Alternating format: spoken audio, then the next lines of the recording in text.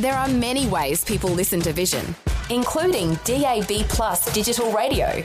If you're in Greater Sydney, Melbourne or Brisbane and have a digital radio receiver in your car or home, you'll find Vision Christian Radio on the station list.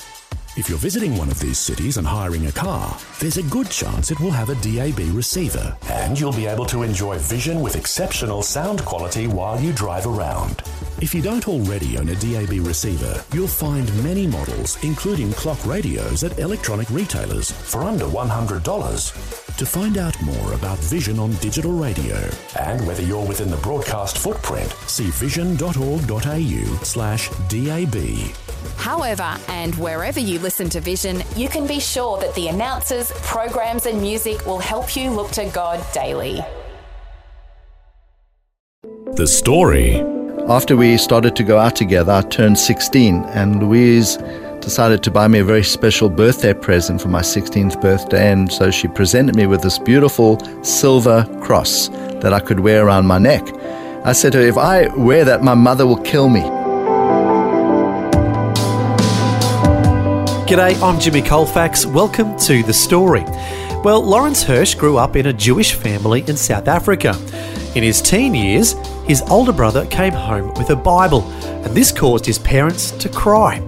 Later, Lawrence's family emigrated to Australia, where his brother shared with him a passage in the Old Testament that points to a Messiah being pierced for our transgressions. How would his girlfriend Louise, back in South Africa, respond to his new interest in Jesus?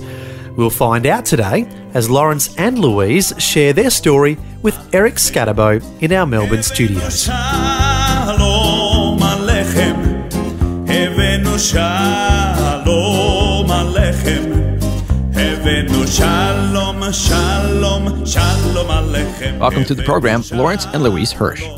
Thank you, Eric, and shalom to you. Hey, shalom, Eric. Shalom to you too. Shalom means peace. Do I got that right? Absolutely.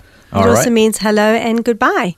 Oh, okay. Well, that's a very practical word. Helps you out in a lot of situations. Certainly does. Excellent. And now I mentioned that you are Lawrence and Louise Hirsch, so I kind of gave away a little of the story that you eventually got married. Yes, we're married now for 34 years. All righty. So we're going to go back in time and find out how that all came about. But let's first begin back in South Africa. Lawrence, what was it like growing up in a Jewish family in South Africa? Are there many Jewish people there? Well, it's an interesting history of the Jewish people in South Africa. Some of the listeners may know of the story of Fiddler on the Roof. Yes. A wonderful play and movie, of course. Yeah. Well, that's a whole story about Jewish people in Eastern Europe, in Russia, in places like Latvia and Lithuania, back in the end of the 1800s. And at that time, there were pogroms that broke out against the Jewish people in Eastern Europe. And so it is actually historical, that period. Mm-hmm. And because of these persecutions of Jewish people in that area, people were deciding, where are we going to go? And in the story of Fiddler on the Roof, of course, they are going through a time of persecution. Mm-hmm. And at the end of the story, they're all deciding where we're going. Some people saying, well, we're going to America. And that's when there was a very large immigration of Jews to the States. Mm-hmm. Some people went to England. Some went to Israel. Some came to Australia at that time. But also there were around 40,000 Jewish people coming from Latvia and Lithuania and decided to move to South Africa. Oh, okay. And that's where my great-grandparents came from. So were they among the group that was characterized in the movie Fiddler on the Roof? Very much the same kind of lifestyle, Jewish families in little villages in Eastern Europe, quite traditional. Okay. And so my great-grandparents came from Latvia, Lithuania, as I said, and moved to South Africa. And my great-grandfather on my mother's side, his name was Elias Lazarus. Mm-hmm. He moved, as many Jews did in those days, to the farming areas of South Africa. Back in Europe, they weren't actually allowed to own land. And so one of the first things they did was move to the farming areas in South Africa. And my great-grandfather became an ostrich farmer in the Southern Cape area of South Africa. Oh, okay. Well, I love the movie Fiddler on the Roof. Did your grandfather ever sing If I Were a Rich Man? Probably not. It probably hadn't been written yet. But certainly they were quite a strong Jewish community. It's actually a small town in the Eastern Cape called Oudtshoorn. And a whole lot of Jewish people moved there. And I still have today in my possession a title deed for a seat in the synagogue that they had established in Oudtshoorn. That synagogue is still there today, but now it's a museum. And my great-grandparents are actually buried in that town, Oudtshoorn. Okay, so you have this wonderful Jewish heritage in South Africa. What were some of the things that you did as a young Jewish boy? Well, I think that some of my earliest memories really is about my grandfather. He was very large character, very charismatic, and quite a religious man. And he was the one who influenced me when it comes to anything about Judaism or anything about faith. And I remember as a very young boy going to synagogue with him every Shabbat. But also another memory I have is of my grandfather praying in the mornings. In particular, I would lie on the bed while he prayed. My grandparents lived right next to us, which was a real privilege.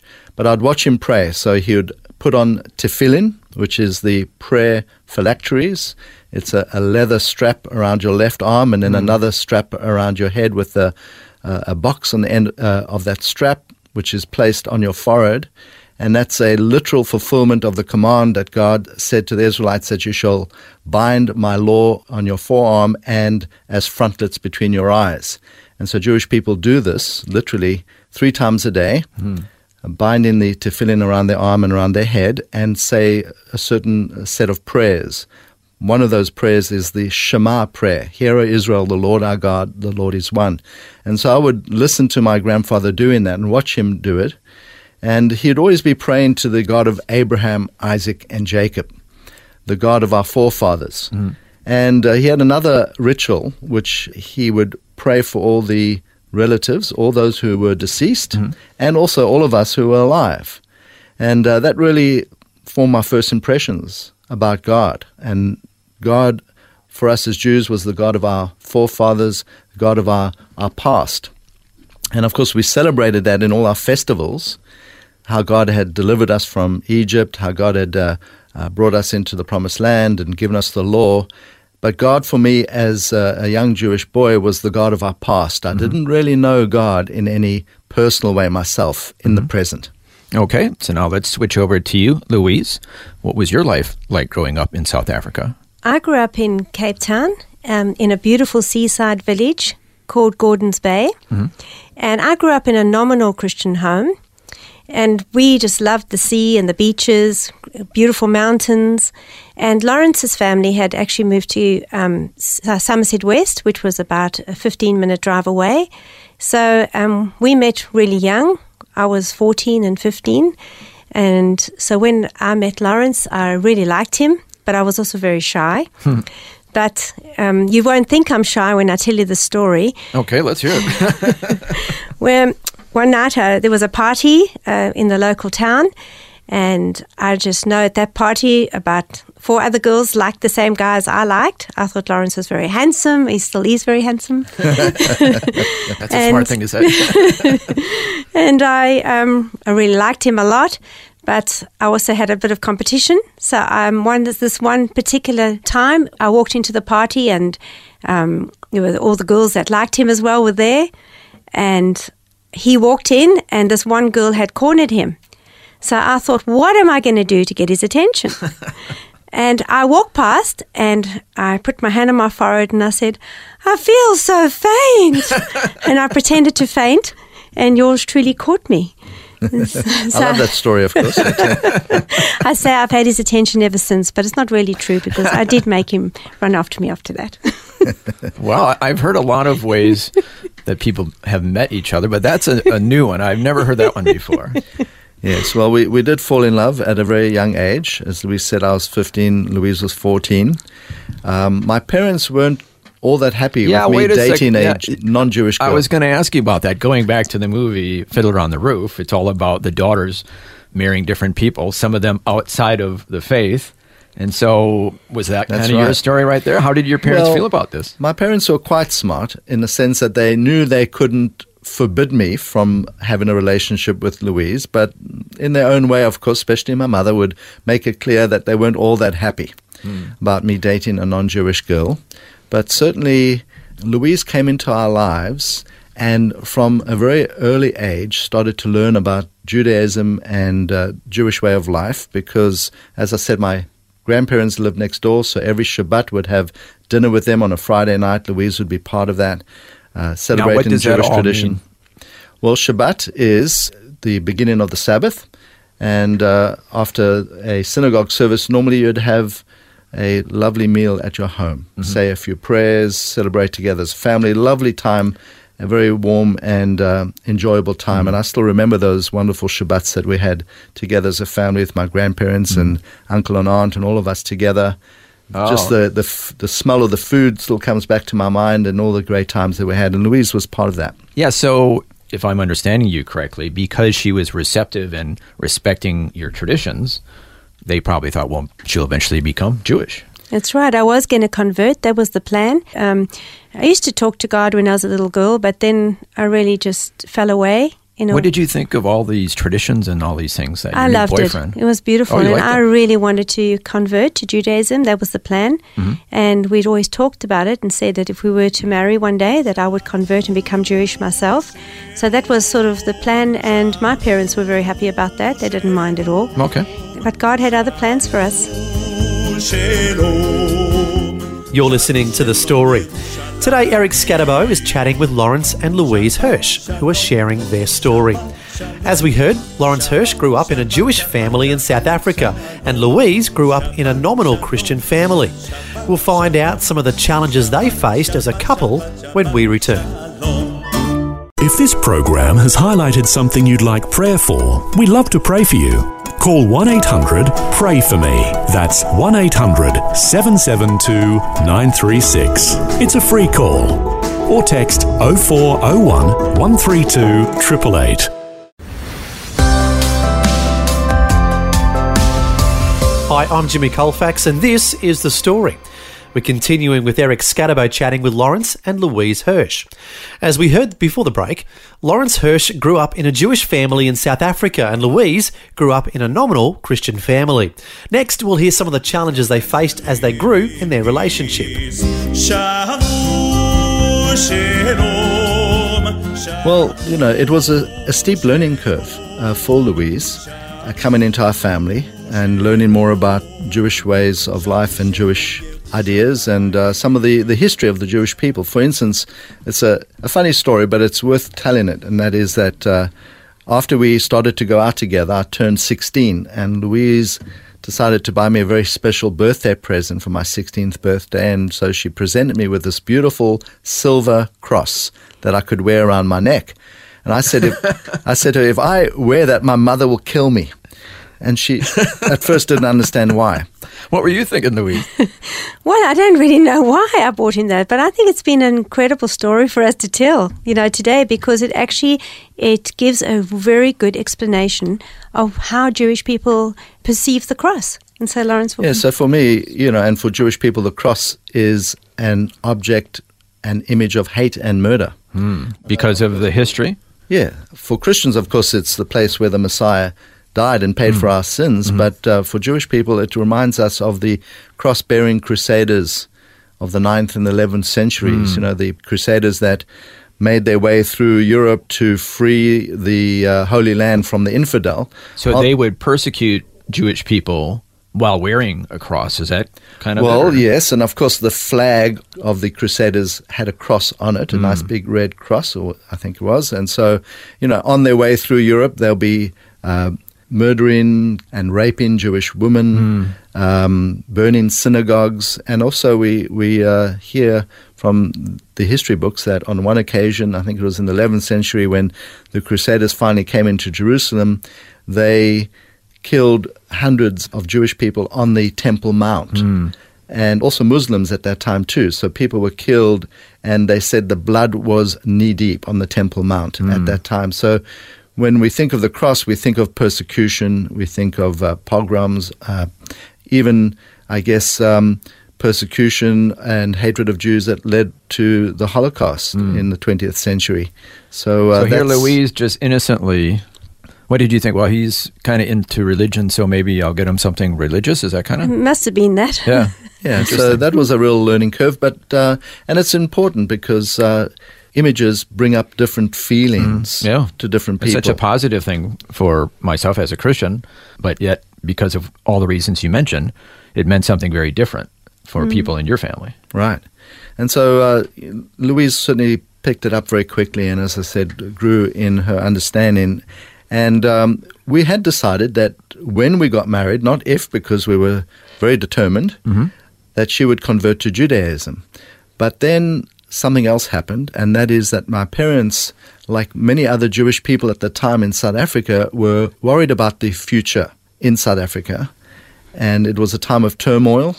There were a lot of riots.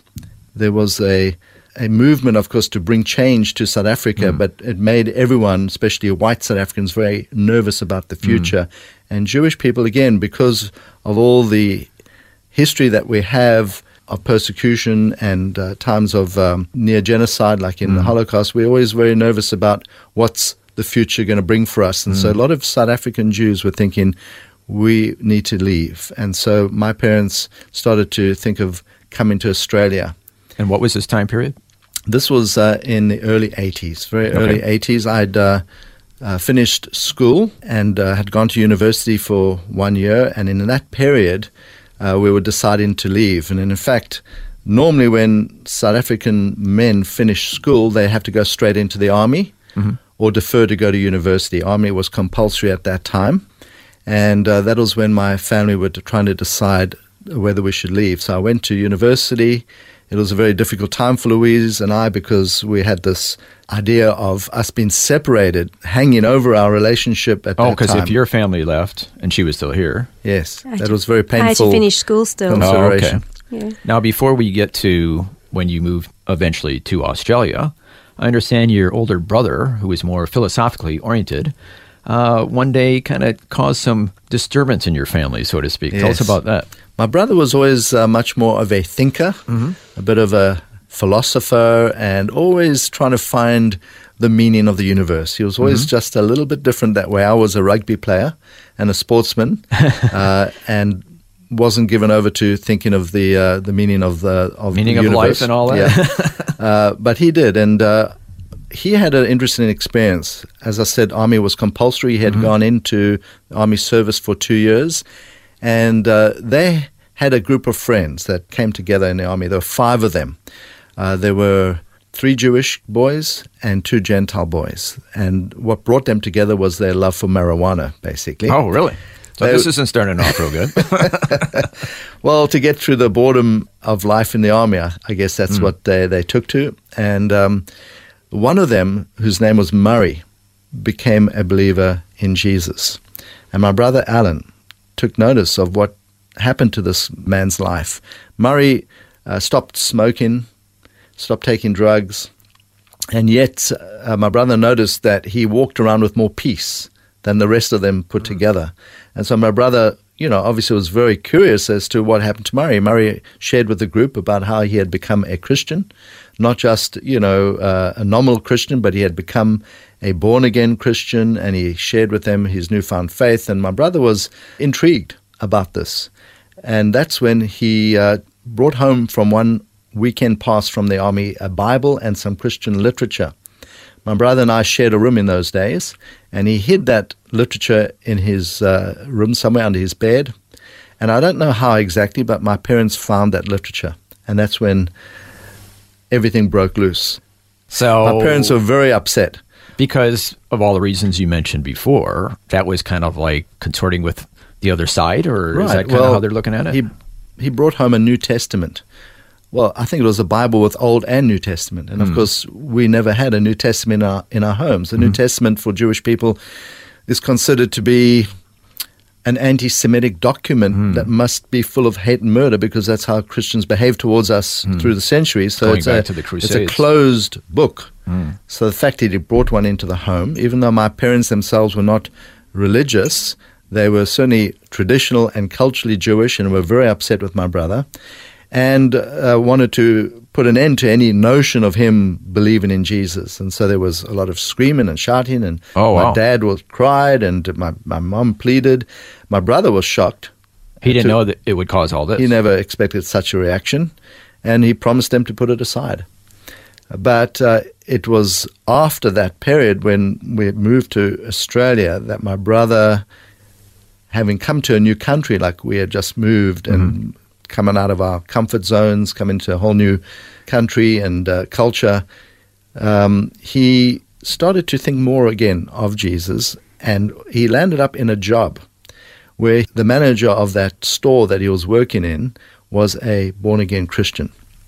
Wow, he just couldn't get away from born-again Christians. Right, and this guy really shared the gospel with my brother and invited him to one of their prayer groups or Bible studies, and it was at this particular Bible study that my brother prayed to accept Jesus as the Messiah, and he tells me that he had a supernatural experience with God. And his life was completely changed, and he began to share this with me. At first, I thought he had lost his mind completely. He'd always been, as I said, the open-minded one, and we thought now he had become so open-minded that he lost his brains. He said he came to, believe in Jesus. Jesus had changed his life. He's come to love Jesus. These were all very foreign concepts to us and awkward for us. And my parents were, again, very, very upset with him. But he persevered. We all thought that he would... Just a phase. It'll be a phase, it'll go away, but he didn't. He persevered and, in fact, started Bible study and went to Bible school. And at that time, he was really witnessing to me, and he began sharing with me from the Scriptures, and also he was quite smart. He had placed a prayer next to my bed, what I know now as the sinner's prayer. I never prayed that prayer because I thought I wasn't a sinner. Why should I pray that? It's for murderers and thieves, really and bad people, really bad people. But he began to share his testimony and share his understanding of the Messiah with me. Now, growing up in a Jewish home, of course, we believe in the Messiah. We believe that the Messiah is to come. So what often I would do at school, for instance, when a Christian said to me that I needed to believe in Jesus, I would very politely say, well, you Christians believe the Messiah has come. We Jews are still waiting for the Messiah to come. And so we had, of course, notion and ideas about the Messiah, but I can't say that I was biblically informed about it. I never read the prophecies in the Tanakh, as we call it, the Old Testament, about the Messiah. And so those are the prophecies my brother began to open up with me and read scriptures to me. He read scriptures, for instance, from Jeremiah chapter 31 that spoke about a new covenant that God would make with Israel. Now, when I grew up in Judaism, I'd never heard of a new covenant. I'd always heard of the covenant, the Sinai covenant, the law. So it was quite a surprise to hear about a Brit Chadashah, a new covenant that God would make with us. And then I think the final nail in the coffin, if you like to put it that way, of me coming to faith was really prophecy in Isaiah chapter 53, which I now know as the suffering servant song. And it's an amazing prophecy about a suffering servant of God who would be innocent, but he would take our sins upon himself, that he would be crushed and pierced for our transgressions. Now, when my brother first read that to me, I said, well, interesting. That must be from the New Testament, because he hadn't told me where it was from in the Bible. I assumed it was New Testament, and he showed me he had read from the prophet Isaiah, a Jewish prophet who wrote 700 years before Jesus. So that really hit home. Reading all about the suffering servant dying for our sins, and that he'll be buried and rise again from the dead. So that really struck a chord in my heart, and I started to ponder in my heart about Jesus being the Messiah. But what I think is really amazing is back home in South Africa, Louise was going through a similar experience with her brother. I'll let her tell the story. My brother Mark was surfing, and we were very close, and he came home one day and he said to my mum, "Hi Mum, I've become a Christian." And she said, "What do you mean, Mark? You've always been one." And he said, "No, Mum, it's different. I've accepted Jesus into my life, and I just have made a personal commitment to him." And we didn't know what that meant, but we did watch his life. And his life changed so much so that it really made an impact on us. So what happened was Lawrence was in Australia, and he phoned me one night and he said, "Guess what? I've become a believer in Jesus." And I said to him, "So have I." And it was on the same day that we had gone to a church meeting with our brothers, and we both made a commitment to the Lord on the very same day in different parts of the world. The very same day. The very same day, just separated by 8 hours because Australia was 8 hours ahead. And we had no idea that both of us were thinking about Jesus or a relationship with God. Wow. So, interestingly, Lawrence, it was through your older brother. And then also, it was through your brother as well. Through my older brother, too. Yes. Yeah. Actually, my brother took me to the Bairnsdale AOG church because he was working out at a Christian campground out that way. And I went to this church service, and I tell you, I felt awfully uncomfortable. My toes were crunching in my shoes. I felt very agitated during the happy clappy singing and the preaching, but there was obviously something that happened in my heart because when the pastor gave an altar call at the end of the service, I put up my hand. My brother couldn't believe it, but I prayed to receive the Lord on the 24th of March 1984, and as Louise said, on the very same night back in South Africa on the 24th of March 1984, she prayed to receive the Lord also at a church service. Wow. The same day. A miracle that God did in our lives. Unbelievable. Well, that's just the beginning of your story. We're going to stop it right there because we've run out of time for this first part of our conversation, but we'd like to have you come back again next time to tell more of your story. Will that be okay? It'll be a pleasure. Thanks, Eric. Well, that was part one of Eric Scatterbo's conversation with Lawrence and Louise Hirsch, who were both originally from South Africa. And it was great to hear how God was working in their lives simultaneously to bring both of them to faith in Him. We invite you to join us again next time for part two of Lawrence and Louise sharing their story. We'll find out how they become involved in ministry to Jewish people and how, unfortunately, they have faced some extreme challenges regarding the health of their daughter Sarah. All this and more is coming up next time. Meanwhile, we'll end today with the verse in the Bible that was instrumental in Lawrence putting his faith in Jesus. It's Isaiah chapter 53, verse 5. It says, "He was pierced for our transgressions, he was crushed for our iniquities. The punishment that brought us peace was on him, and by his wounds we are healed." And of course, this is a prophecy from the Old Testament of Jesus coming to die for our sins. It's also a verse that has led many people from a Jewish background to put their faith in Jesus. Well, until next time when we'll hear part two of Lawrence and Louise's story, I'm Jimmy Colfax, encouraging you to share your story with someone today. Next time on The Story. For a lot of people in their mind, if you're Jewish and you become a Christian, then you lose your Jewish identity. And that's certainly something that I grew up with. And sometimes people say to me, "Lawrence, you are a converted Jew, aren't you?" And I say, "No, I'm a converted sinner that just happens to be Jewish. I never repented of being Jewish because that's not a sin. And so I am still Jewish." Lawrence and Louise Hirsch join us once again to share more of their story, including how the Lord led them to become involved in a ministry to Jewish people. Also, they'll share how Lawrence's parents responded to him believing in Jesus, the Messiah. All that and more next time. The Story. Just another way Vision is connecting faith to life.